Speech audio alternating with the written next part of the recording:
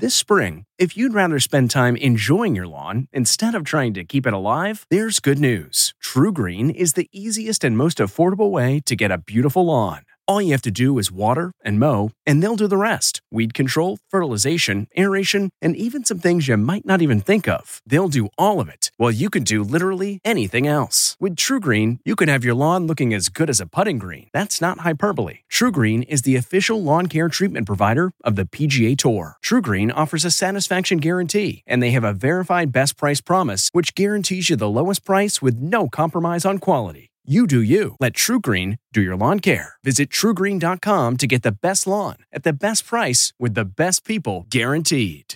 This podcast is supported by FedEx. FedEx offers fast delivery, more visibility, simple returns, and weekend home delivery to 98% of the U.S. population on Saturday and 50% on Sunday. With FedEx, you get picture proof of delivery, ensuring you always know where your package is. Returns are simple with packageless and paperless returns. Plus, FedEx Ground is also faster to more locations than UPS Ground. See the FedEx service guide for delivery information. So, what are you waiting for? See what FedEx can do for your business. Absolutely, positively FedEx. I'm Margaret Brennan in Washington, and this week on Face the Nation, with the month of March behind us, Americans prepare for what is likely to be a catastrophic April. The numbers of new cases of coronavirus are staggering. If mitigation doesn't work, the trends are terrifying, and the impact on the economy unimaginable. This will be probably the toughest week between this week and next week. There'll be a lot of death, unfortunately. With 42 states and the District of Columbia issuing stay-at-home orders, people are struggling to abide by the rules. Continuing shortages of medical equipment and personnel add to the urgency of the crisis. When the brunt of it comes, we want to be ready to hit the area that needs it. We'll try to get answers to two crucial questions this morning. Is mitigation working? And how are we doing with scientific advances to stop the virus? We'll talk with Dr. Anthony Fauci of the National Institutes of Health and former FDA Commissioner Dr. Scott Gottlieb. Plus, as the crisis continues to engulf New York City, we'll talk with the head of Northwell Health, Michael Dowling.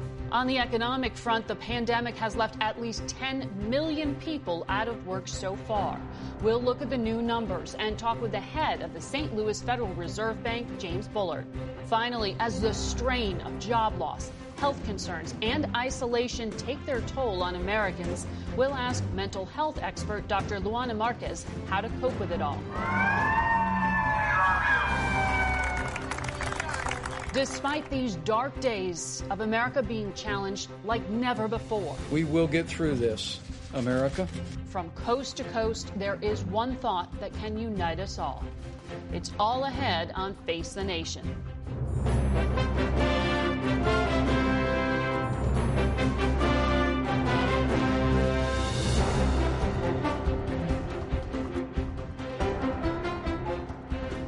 Welcome to Face the Nation. Since last week's broadcast, the number of deaths due to COVID-19 in the U.S. has quadrupled. In the last 24 hours, there have been more than 1,300 new deaths recorded. The hardest hit areas are by now familiar to you: the Northeast, the West Coast, the South, and some parts of the Midwest, with New York City, Los Angeles, New Orleans, and Detroit heavily impacted.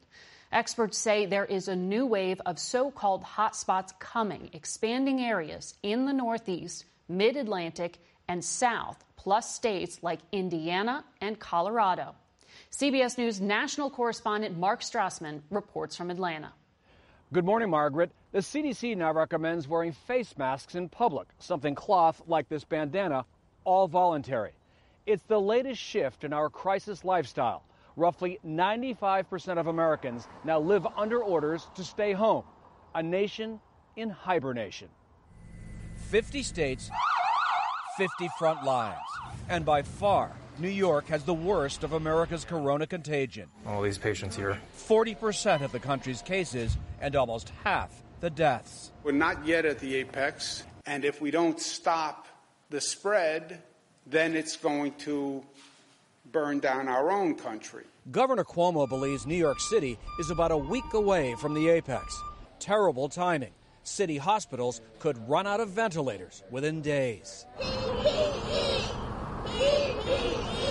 Doctors and nurses protested alarming shortages of protective gear: gowns, masks, face shields. Every day when I go to work, I feel like a sheep going to slaughter. In New Jersey, Governor Phil Murphy pleaded for supplies and volunteers. Clearly, we're in a world of hurt. Without real-time data, no model can truly predict when any hotspot will peak. But consider the latest trends. COVID-19 deaths quadrupled in both Chicago and Detroit over the last week, and doubled in New Orleans. Overflow corona patients will head to the city's convention center, like the one in New York, converted into a military field hospital. Across America, nearly 20,000 National Guardsmen reinforce COVID-19 response efforts. And for the Coast Guard, it's all hands on deck with cruise ships. In Port Miami, Carnival's Coral Princess today will start letting off more than 1,000 passengers. 2 people died at sea from the virus. Another dozen have tested positive. This is so sad that all the cruise lines are here. Right off South Florida's coast, you can see a floating parking lot. In all, 114 cruise ships sail in or near U.S. waters. They carry an unknown number of sick people. America's staring at another grim week. New cases and deaths will spike again. Without a vaccine, social distancing remains key, because only the virus can predict its course. The CDC has also begun blood testing groups of people. It's looking for signs of previous infection with the virus. And one of the goals, to get a better sense of just how widespread this epidemic really is. Margaret? Mark Strassman reporting from Atlanta. As most of the world struggles to contain a still surging pandemic, China is over the worst, and things are getting back to normal. CBS News senior foreign correspondent Elizabeth Palmer reports. Margaret, now that the worst is over and there's no sign so far anyway of a second wave of infection, China declared a national day of mourning. Nationwide, people stopped wherever they were and joined President Xi and the party leadership to remember what China says was 3,333 victims. That now sounds shockingly low compared to more than 30,000 deaths in Europe alone. In Spain, a pop-up hospital in Madrid's conference center has 1,000 acutely ill patients. The country has the second largest number of cases in the world after the United States. But at last, some good news. Prime Minister Pedro Sánchez announced the peak is almost over. And in Italy, too, the rates of infection and death have flattened. Grateful shoppers in Rome were back at a local street market this weekend after one of the strictest lockdowns anywhere. By contrast, in much of the developing world, including Brazil, the death toll is mounting fast. There, President Bolsonaro tweeted that coronavirus is just a little flu, which so infuriated Rio citizens they beat pots and pans on their balconies to protest his lack of leadership. Here in the UK, there is still limited freedom of movement. Evidence suggests the infection will peak next weekend. Prime Minister Boris Johnson, himself still sick with COVID-19, begged people to continue to follow the rules. Please, please stick with the guidance now. That is, if you go out for exercise, stay 2 yards apart and heed the police. One British institution did go ahead this weekend, the Grand National Horse Race, but virtually. Britons could bet on these computer-generated horses. All the proceeds went to healthcare. In a few hours, Queen Elizabeth is going to make a rare special address to the nation. Just the 5th time she's done that in almost 70 years on the throne. It's to unify the country and to thank people for everything they've done in this time of extraordinary hardship. Margaret? Elizabeth Palmer, thank you. We turn now to Dr. Anthony Fauci, the director of the National Institute of Allergy and Infectious Diseases at NIH. Dr. Fauci, thank you for what you're doing, and thank you for making time for us. Good to be with you, Margaret. We heard from the president that there will be a lot of death in the coming weeks. Dr. Birx said it's not the time to go to the grocery store or the pharmacy. What should Americans be preparing for? Well, this is going to be a bad week, Margaret, unfortunately. If you look at the projection of the curves, of the kinetics of the curves, we're going to continue to see an escalation. Also, we should hope that within a week, maybe a little bit more, we'll start to see a flattening out of the curve and coming down. The mitigation that we're talking about that you just mentioned is absolutely key to the success of that. So on the one hand, things are going to get bad, and we need to be prepared for that. It is going to be shocking to some. It certainly is really disturbing to see that, but that's what's going to happen before it turns around. So just buckle down, continue to mitigate, continue to do the physical separation, because we got to get through this week that's coming up, because it is going to be a bad week.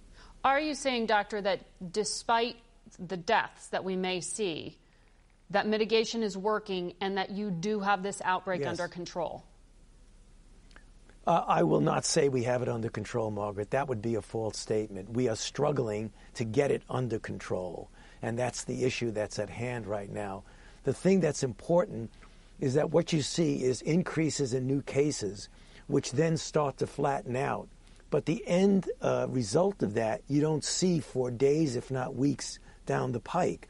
Because as the cases go down, then you get less hospitalizations, less intensive care, and less death. So even though you're getting a really improvement in that the number of new cases are starting to flatten, the deaths will lag by 1 or 2 weeks or more. So we need to be prepared that even though it's clear that mitigation is working, we're still going to see that tail off of deaths. So the first thing we want to look for is to see on a daily basis are the number of new cases starting to stabilize. We've seen that in Italy. You just mentioned that correctly. We're going to hopefully be seeing that in New York very soon. And that's the first sign of that plateau and coming down. So when Governor Cuomo says New York is not yet at the apex, what does that actually mean? And what happens on the other side of that apex? Yeah, what the governor is saying is that we are still going to see an increase. The curves that we show at the conferences often is that the epidemic curve goes up and it hits the top a bit and then it starts coming down. So what Governor Cuomo was saying is that we haven't yet reached that peak. And when you do, you'll start to see a bit of a flattening and come down. So where we are right now is really approaching that apex. And that's why what he's saying and what we're saying is that this next week is going to look bad because we're still not yet at that apex. And I think within a week, 8 days or 9 days or so, we hopefully are going to see that turnaround. You have flagged that you see this virus now spreading in the developing world in communities where people don't really have the luxuries that we have of working at home. What does that mean for the risk of reinfection here in the United States? Well, you bring up a very good point, Margaret. Unless we get this globally under control, there's a very good chance that it will assume a seasonal nature, in the sense that even if we, and I hope it's not just if, but when we get it down to the point where it really is at a very low level, we need to be prepared that since it unlikely will be completely eradicated from the planet, that as we get into next season, we may see the beginning of a resurgence. And that's the reason why we're pushing so hard in getting our preparedness much better than it was, but importantly, pushing on a vaccine and doing clinical trials for therapeutic interventions so that hopefully, if in fact we do see that resurgence, we will have interventions that we did not have in the beginning of the situation that we're in right now. So you said yesterday that there are 3 things you think this country needs to have in place before some of these restrictions are pulled back. The ability to test, to isolate, and to do contact tracing. How close are we to meeting those requirements you laid out? We're not 100% there yet, but the people who are responsible for getting these tests out there, it's very clear that we are much, much better off than we were, in the sense that in the next week or two, we'll have an extraordinary amount more capability of doing the kinds of testing that's essential. Because testing is not only important to be able to identify individual cases, isolate them, and contact tracing, but we really do need to get a feel for what the penetrance of this infection is in society. That becomes critical when you plan to start to get back to normal, or at least take those first steps to getting back to normal. You have to know what's out there. You have to know what you're dealing with. So testing becomes even more important than what we've been speaking about in the past. Do you wear a mask when you're not on television? Well, you know, my life is pretty different. I stay 6 feet away from anybody that I can. If I go out, which I really don't do very much because of my life as it is now, Margaret, I would and do, if you go to a situation where you don't have control over that 6 foot distance, that you wear a mask. In fact, my wife just went out to get us some food for the morning, and she doesn't wear a mask in the house, so when we go out and run. But when she gets into a situation, as I would, where you don't have the power or the control of staying 6 feet away, I would recommend doing what the CDC, as I think appropriately and correctly said. It's an adjunct. It's an additional way to help protect you and to have you help protect others. Doctor, what would you tell our viewers who live in South Carolina, Arkansas, Wyoming, South Dakota, Iowa, Nebraska, North Dakota, Utah, the 8 states that do not have stay-at-home orders? What does that do to the White House models of projected deaths? Are they putting the rest of the country at risk? Well, it isn't that they're putting the rest of the country at risk as much as they're putting themselves at risk. So every time I get to that podium in the White House briefing room, Margaret, I always essentially plead with people to please take a look at those very simple guidelines of physical separation. And they're very, very clear. There are like multiple different ways that say all the same thing. Physically separate. 6 feet away, 10 people in a crowd. Avoid any interaction like movies and sports events and theaters and things like that. Even in areas where you're not having a big explosion of cases, to the best of your ability, do that. Because this virus doesn't discriminate whether you're in a small town, in a relatively secluded area of the country, versus whether you're in a big city. And sooner or later, you're going to see a surge of cases. So I would urge people to please take a look at that. Very quickly, is hydrochloroquine preventative against this virus? Yes or no? You know, as I've said many times, Margaret, the data are really just at best suggestive. There have been cases that show there may be an effect, and there are others to show there's no effect. Okay. So I think in terms of science, I don't think we could definitively say it works. All right.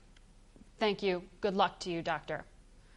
We will be right back with a look at our struggling economy. Stay with us.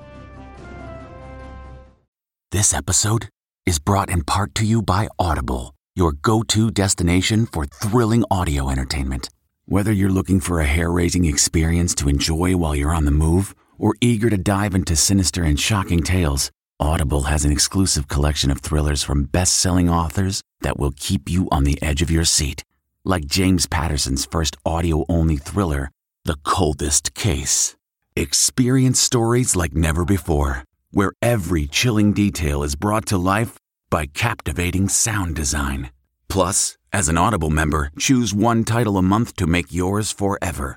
And now, new members can try Audible free for 30 days. Just visit audible.com/WonderyPod or text WonderyPod to 500-500. That's audible.com/WonderyPod or text WonderyPod to 500-500.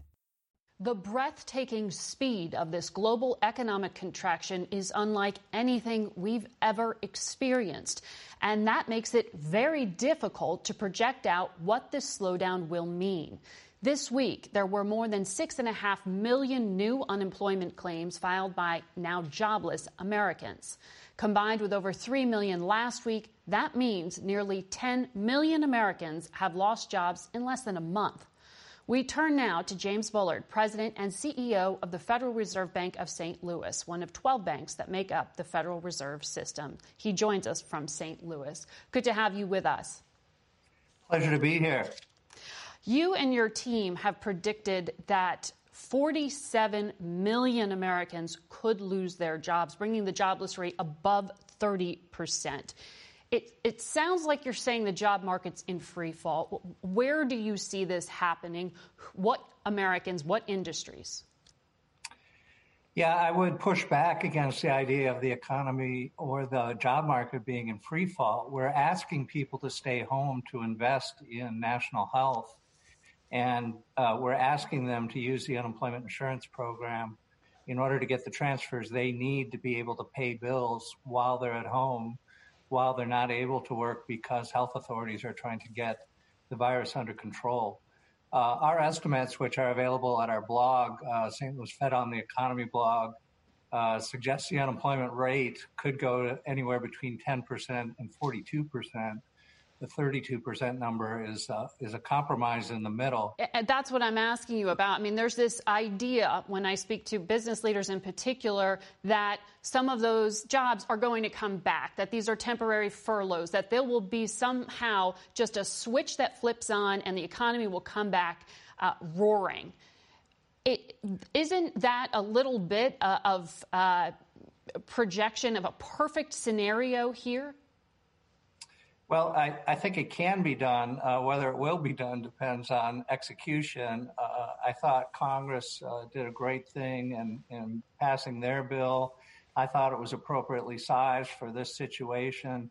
The object is to keep everybody whole during the period when you're asking people to not go to their jobs and not go to the shops and basically not participate in the economy. Right. So in some ways, the uptake on the unemployment insurance program is a good thing because it means you're getting the transfers to the people that are being disrupted by this health-ordered shutdown.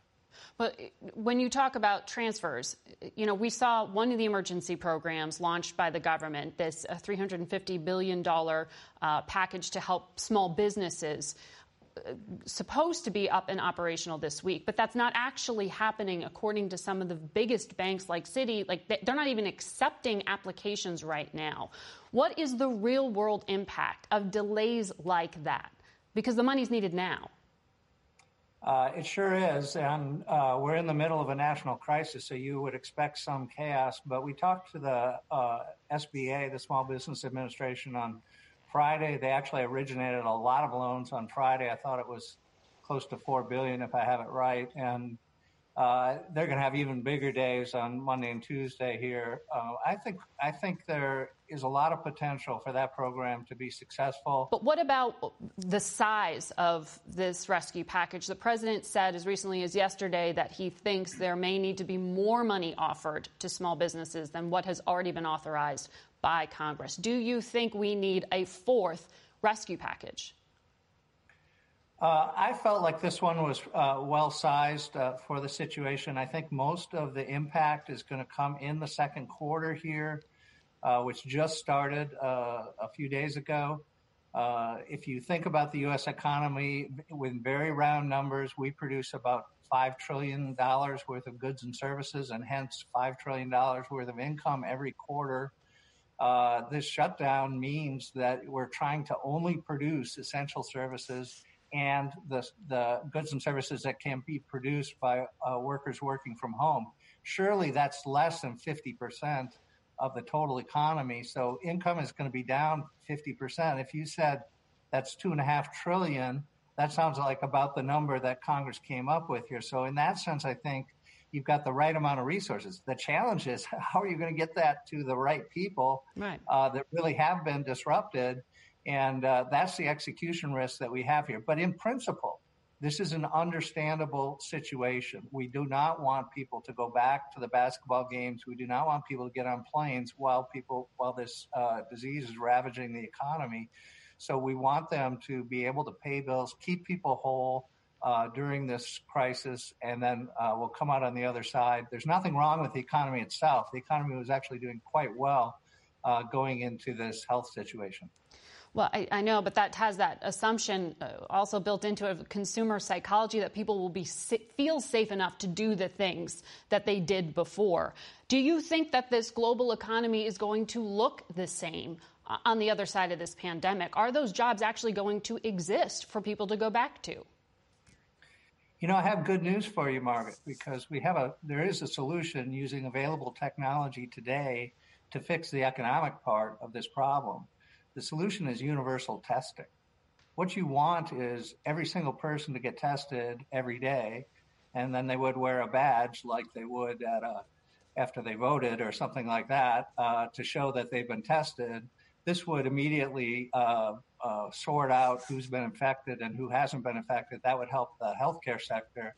But it would also help the economy because we could interact with each other with a lot of confidence. Well, we will talk about that surveillance portion of the equation that you just referenced there ahead. Late Friday, President Trump continued with his post-impeachment payback. He abruptly fired Michael Atkinson, the Inspector General of the intelligence community, who told Congress of the whistleblower complaint that ultimately led to the president's impeachment. We'll be right back with more Face the Nation. Man, that sunset is gorgeous. Grill, patio, sunset. Hard to get better than that. Unless you're browsing Carvana's inventory while you soak it all in. Oh, burger time. So sit back, get comfortable. Carvana's got thousands of cars under $20,000 just waiting for you. I could stay here forever. Carvana, where car buying meets comfort meets convenience. Download the app or visit Carvana.com today.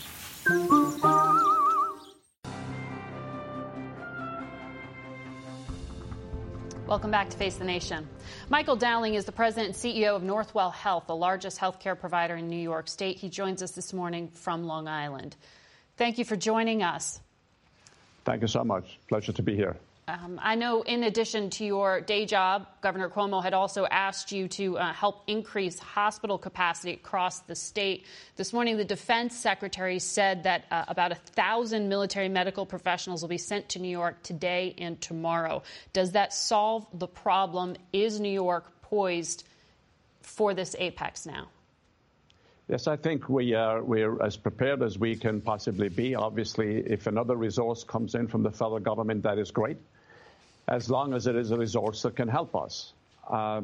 We have had a situation in New York where we've had federal assistance with the Comfort Ship on the west side of Manhattan and the Javits Center. And up to this point, they haven't been able to take that many patients because of the criteria that they use for admission to the facilities. So to the extent that they arrive here, to the extent that they can be helpful, obviously it's all great. We welcome all help, and we appreciate the offers.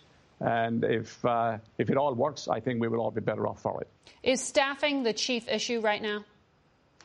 Well, staffing is always an issue because the severity of the issue, we've been in this now for a couple of weeks, and the intensive care staff, the physicians on the front lines, we have to use staff over and over.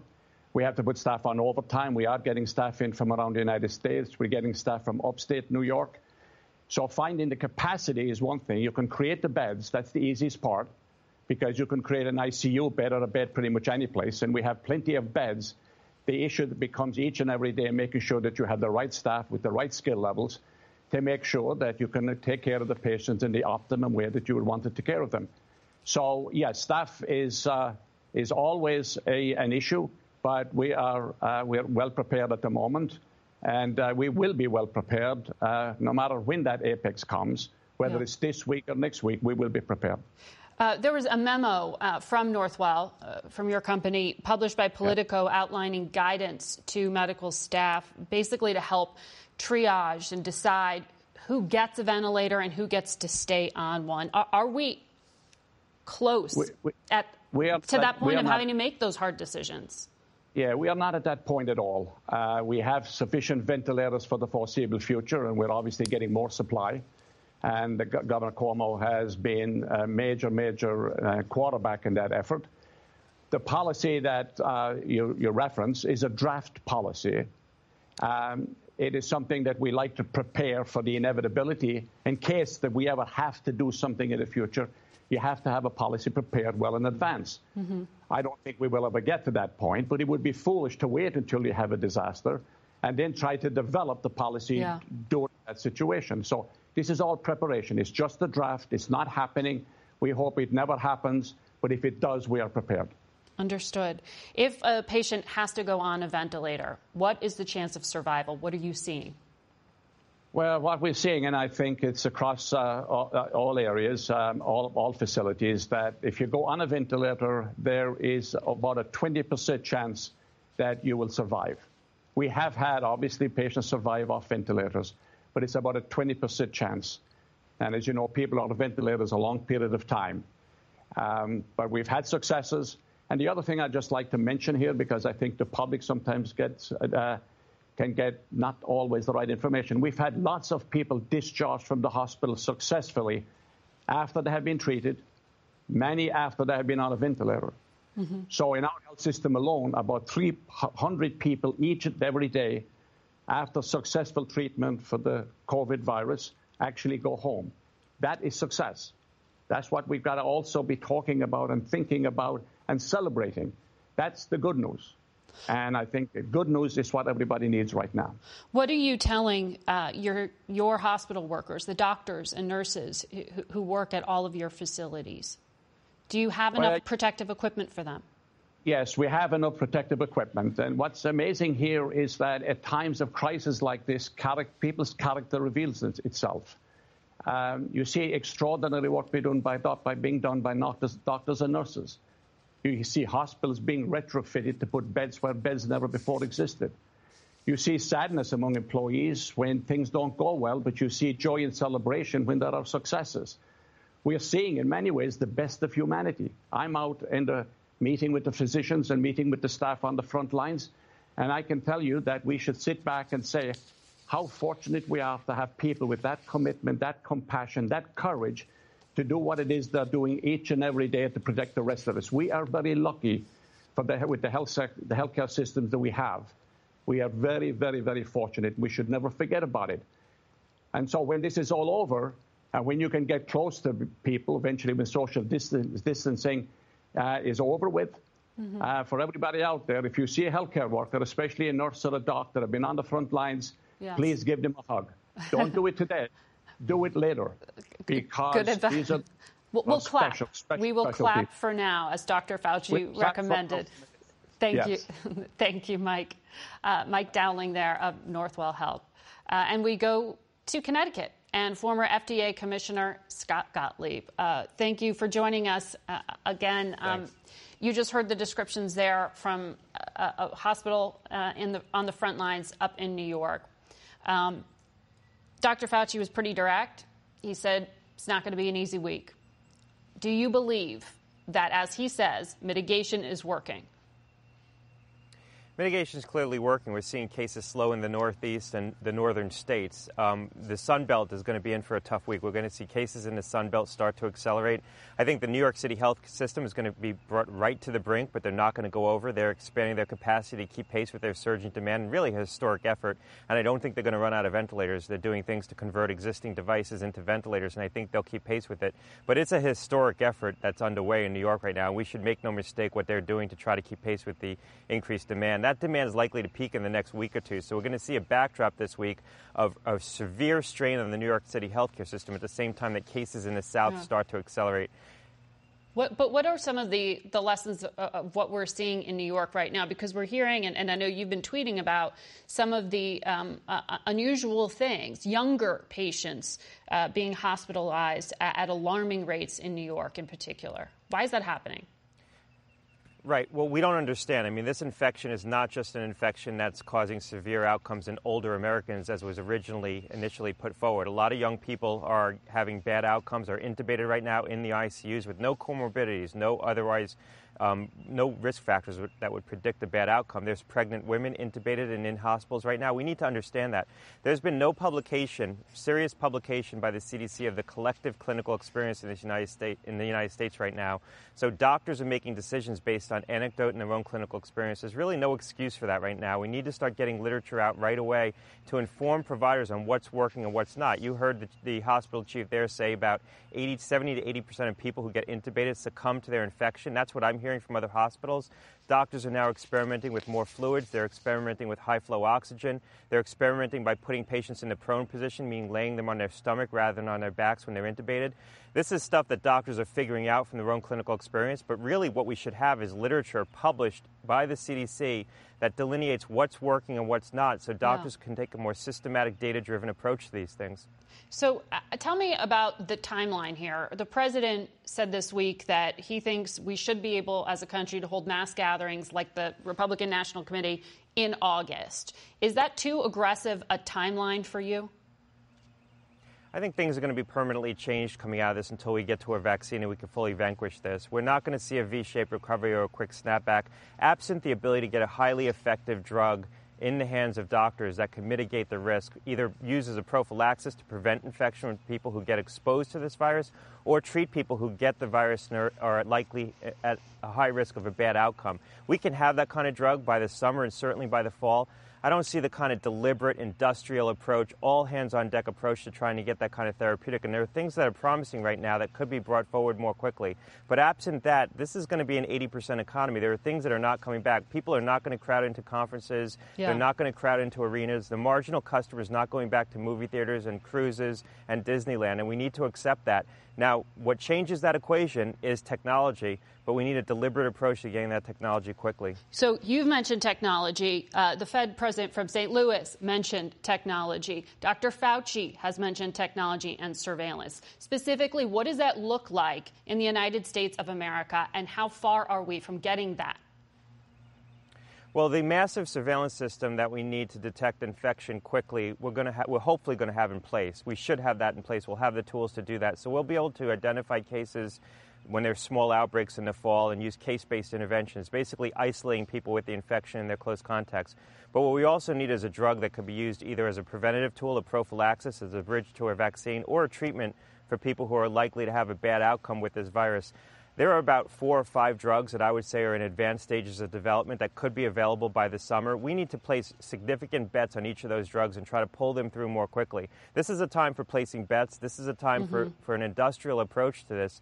It's not happening right now. I think it needs to happen. There's still time, but we need to recognize how important that is. Otherwise, the scenarios of this country just snapping back and being something more than an 80% economy just aren't going to come to fruition, and we need to prepare for what it looks like when you have a slower economy and more people unemployed in the fall.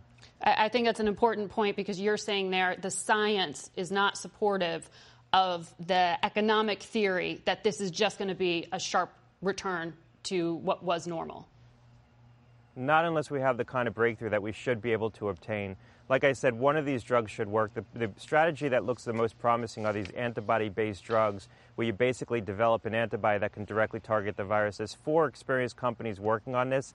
There's every reason to believe this strategy should work. It's worked in other settings of viruses. We need to start pulling those through more quickly. And there's a couple of antiviral drugs that directly target the virus and block its replication that look effective and maybe used early in the course of the disease will be effective. Nothing's a home run here, but we don't need a home run. What we need is a better toolbox, a good medicine cabinet, coupled with very aggressive surveillance. That could be enough to really change the contours of the risk in the fall and allow people to feel comfortable going back out again.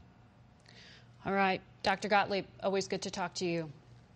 Thanks a lot. When we come back, a look at the devastating financial impact on some of our viewers who are small business owners themselves. Stay with us. The comfort of your favorite seat is now your comfy car-selling command center, thanks to Carvana.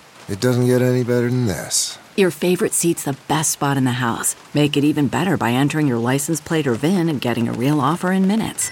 There really is no place like home. And speaking of home, Carvana will pick up your car from yours after you finalize your offer.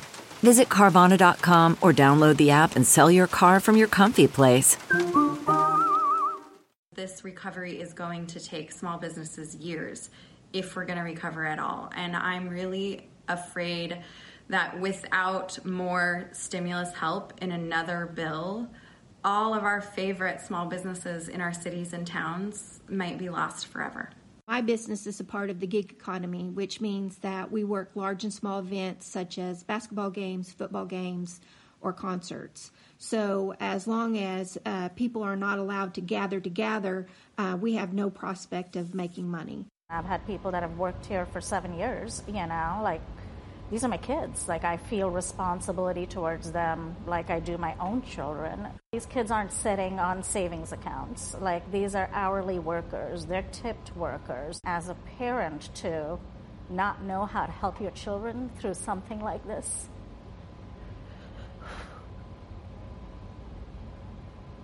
it's heartbreaking, I don't know how to help them. Those are just 3 stories from business owners who are facing some real financial uncertainty due to the coronavirus crisis. To help us put the experiences in context, we bring in CBS News business analyst Jill Schlesinger, who joins us from Long Island. Jill, you just heard some painful personal experiences, and we know even if you're not one of the 10 million Americans who just lost their job, this was tough. How should people at home be preparing?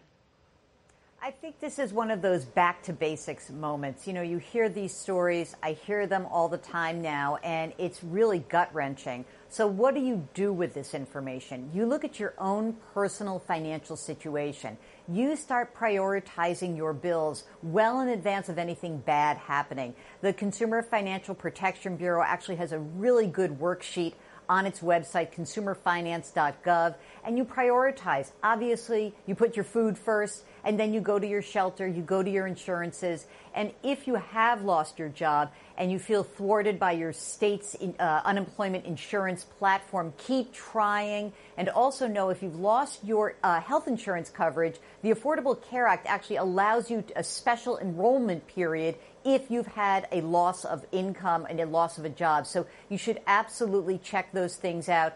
And be sure to know that if you ask landlords and utility companies for forbearance or a little breathing room, they're most likely going to give that to you. So don't hide, check out what you need to do, and ask for help where you need it.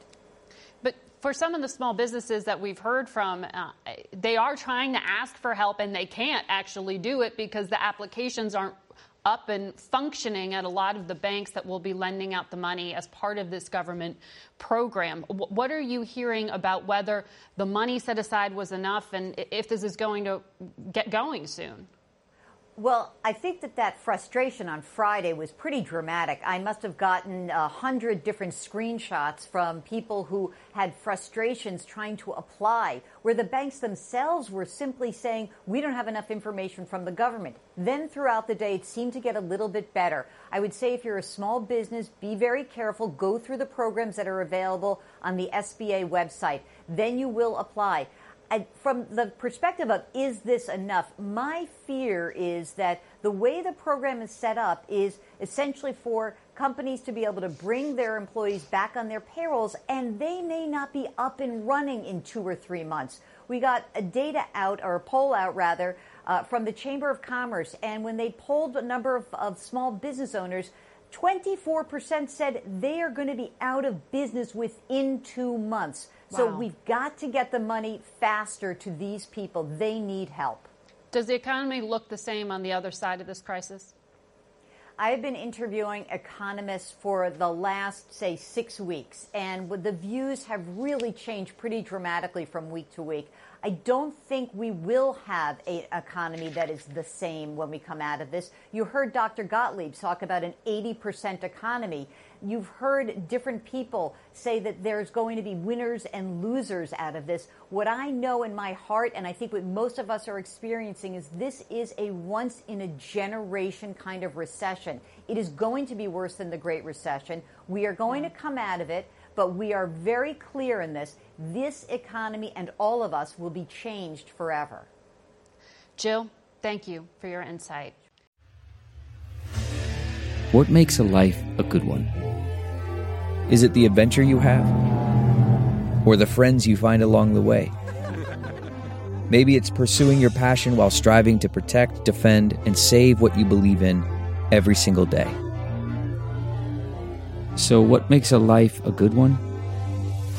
In the Coast Guard, we think it's all of the above and more. But you'll have to find out for yourself. Visit gocoastguard.com to learn more. Isolation, stress, uncertainty are just a few of the mental health challenges affecting the country during this crisis. Dr. Luana Marquez is the president of the Anxiety and Depression Association of America. She also teaches at Harvard and practices at Massachusetts General Hospital in Boston. That's where she joins us from this morning. Doctor, it is really hard to think of any kind of comparative event to what we are going through right now. The president has said he expects massive drug use, massive depression, massive numbers of suicide, disease. As a medical professional, is that the mental health impact that you're seeing? Margaret, it's really difficult for a lot of my patients and certainly the mental health of the country in general. I think before we even talk about the magnitude, it's important for us to first remind our country that it's okay not to be okay right now. It's important to remind our country that it's okay to have strong emotions. And this is why. As we turn on the news every morning and we're hearing stories of death, of loss of economy, of grief and sadness, we quickly start to feel our heart pounding and we feel the sense of tension, anxiety, and fear. And that is our normal fight or flight response, our biologically adaptive response in moments of tension. We just heard the president and Dr. Fauci talk about the next week being a very difficult week. And so the first thing I want to talk about before we even get to the magnitude of this is to remind our fellow Americans, all of us might have some of this adaptive response, and that's okay. It's just up to a point. Eventually, it does become too much. So what are you telling people to do about that? There are three things that I think are really important for us to do, Margaret. The first one is to remember that we are on the state of fight or flight, and we need to do anything to cool off our brain. So the three ways that you can do right now if you're sitting at home. The first one is to remember to unplug and to anchor. And what I mean here is give your brain a break from the news a little bit. Allow your brain to settle. And I know it's hard to do it right now. So by unplugging, you're bringing down that fight or flight. And then what I encourage you to do is to anchor on something that cools your brain off. Walking, meditation, calling a friend. The second thing I urge all of us to do, and this is not optional, is to charge up. Is to be able to eat, sleep, and exercise. Those three things are things that we know help our mental health, but also help your immune system. So figure out what you're going to do, how you're going to do it, and why you're going to do it. And anchor on something that gets you going. For me, I've been walking and exercising because it's important for me to stay healthy for my family and for my patients. And finally, I urge us to be of service. We know that helping others not only makes them feel better, but also ourselves. So let's call an elderly neighbor. If you can afford, send food to those that actually need it. Mm-hmm. Or if you're sitting at home and you know how to sew, let's sew masks and help those that need it right now. Well, what about those who don't have the luxury of staying home, the medical workers in particular? How do you counsel them to continue going back in and helping people when they themselves may be in distress? So some of the techniques I mentioned are important to them, but you're absolutely right, Margaret. They're really suffering. I did a webinar at Harvard Medical School this week for first responders, and I heard questions like, what do I do if I'm about to have a meltdown in the emergency room? How do I cool off my brain after an 18-hour shift? And that's not unique to the Harvard community. We are seeing this globally. New research coming out from China, published in JAMA Psychiatry, shows that frontline responders are reporting 50% more depression, 40% more anxiety, and 35% are reporting difficulty sleeping. So I'm going to urge them to really figure out how to cool off their brain. One of the suggestions I gave to a friend who is a doctor is if you are in the emergency room and you're rushing around and you're about to go from room A to B, take a moment to breathe. Just 30 seconds. You can cool off your brain. Turn your phone off for a little bit. Transition going home without listening to the news. And rely on your fellow first responders. They are your social support, and they're here for you. And as mental health professionals, we are also here for you. All right, doctor, thank you for your advice. And for all of you who are at home and might be feeling overwhelmed with emotions like depression and anxiety, you can visit adaa.org for information on coping strategies. And you can call the Disaster Distress Helpline at 1-800-985-5990. That's it for us today. Until next week, be safe. For Face the Nation, I'm Margaret Brennan. Today's guests were the director of the National Institute of Allergy and Infectious Diseases, Dr. Anthony Fauci, president and CEO of the St. Louis Fed, James Bullard, president and CEO of Northwell Health, Michael Dowling, former FDA Commissioner Dr. Scott Gottlieb, and president of the Anxiety and Depression Association of America, Dr. Luana Marcus. The executive producer of Face the Nation is Mary Hager. This broadcast was directed by Allison Hawley. Face the Nation originates from CBS News in Washington. For more Face the Nation, we're online at facethenation.com, and you can follow Face the Nation and CBS Radio News on Twitter and Instagram. Face the Nation is also rebroadcast on our digital network, CBSN, at 11 a.m., 3 p.m., and 6 p.m. Eastern every Sunday. If you like Face the Nation with Margaret Brennan, you can listen early and ad-free right now by joining Wondery Plus in the Wondery app or on Apple Podcasts. Prime members can listen ad-free on Amazon Music. Before you go, tell us about yourself by filling out a short survey at Wondery.com/survey. Hi, this is Jill Schlesinger, CBS News business analyst, certified financial planner, and host of the Money Watch podcast. This is the show where your money is not scary and it's not boring. It is a show that's all about you. It's your questions that make it possible for me to provide unconventional and entertaining insights on your money, and maybe more importantly, on your life. I'm going to be your financial coach, someone who brings common sense and an insider's perspective on how to manage your money and your emotions. And I promise we are going to have a little bit of fun along the way. Have a question from retirement to career changes to college funding? Just send us an email at AskJill@JillOnMoney.com. Follow Money Watch wherever you get your podcasts. You can listen ad-free on the Amazon Music or Wondery app. The Hargan women seemed to have it all. We were blessed. My mom was amazing. But detectives would soon discover... Inside the house, there were the bodies of two women. A story of betrayal you would struggle to believe if it wasn't true. I am just praying to God, this is a sick joke. From 48 Hours, this is Blood is Thicker, The Hargan Family Killings. Listen to Blood is Thicker, The Hargan Family Killings early and ad-free on the 48 Hours Plus subscription on Apple Podcasts.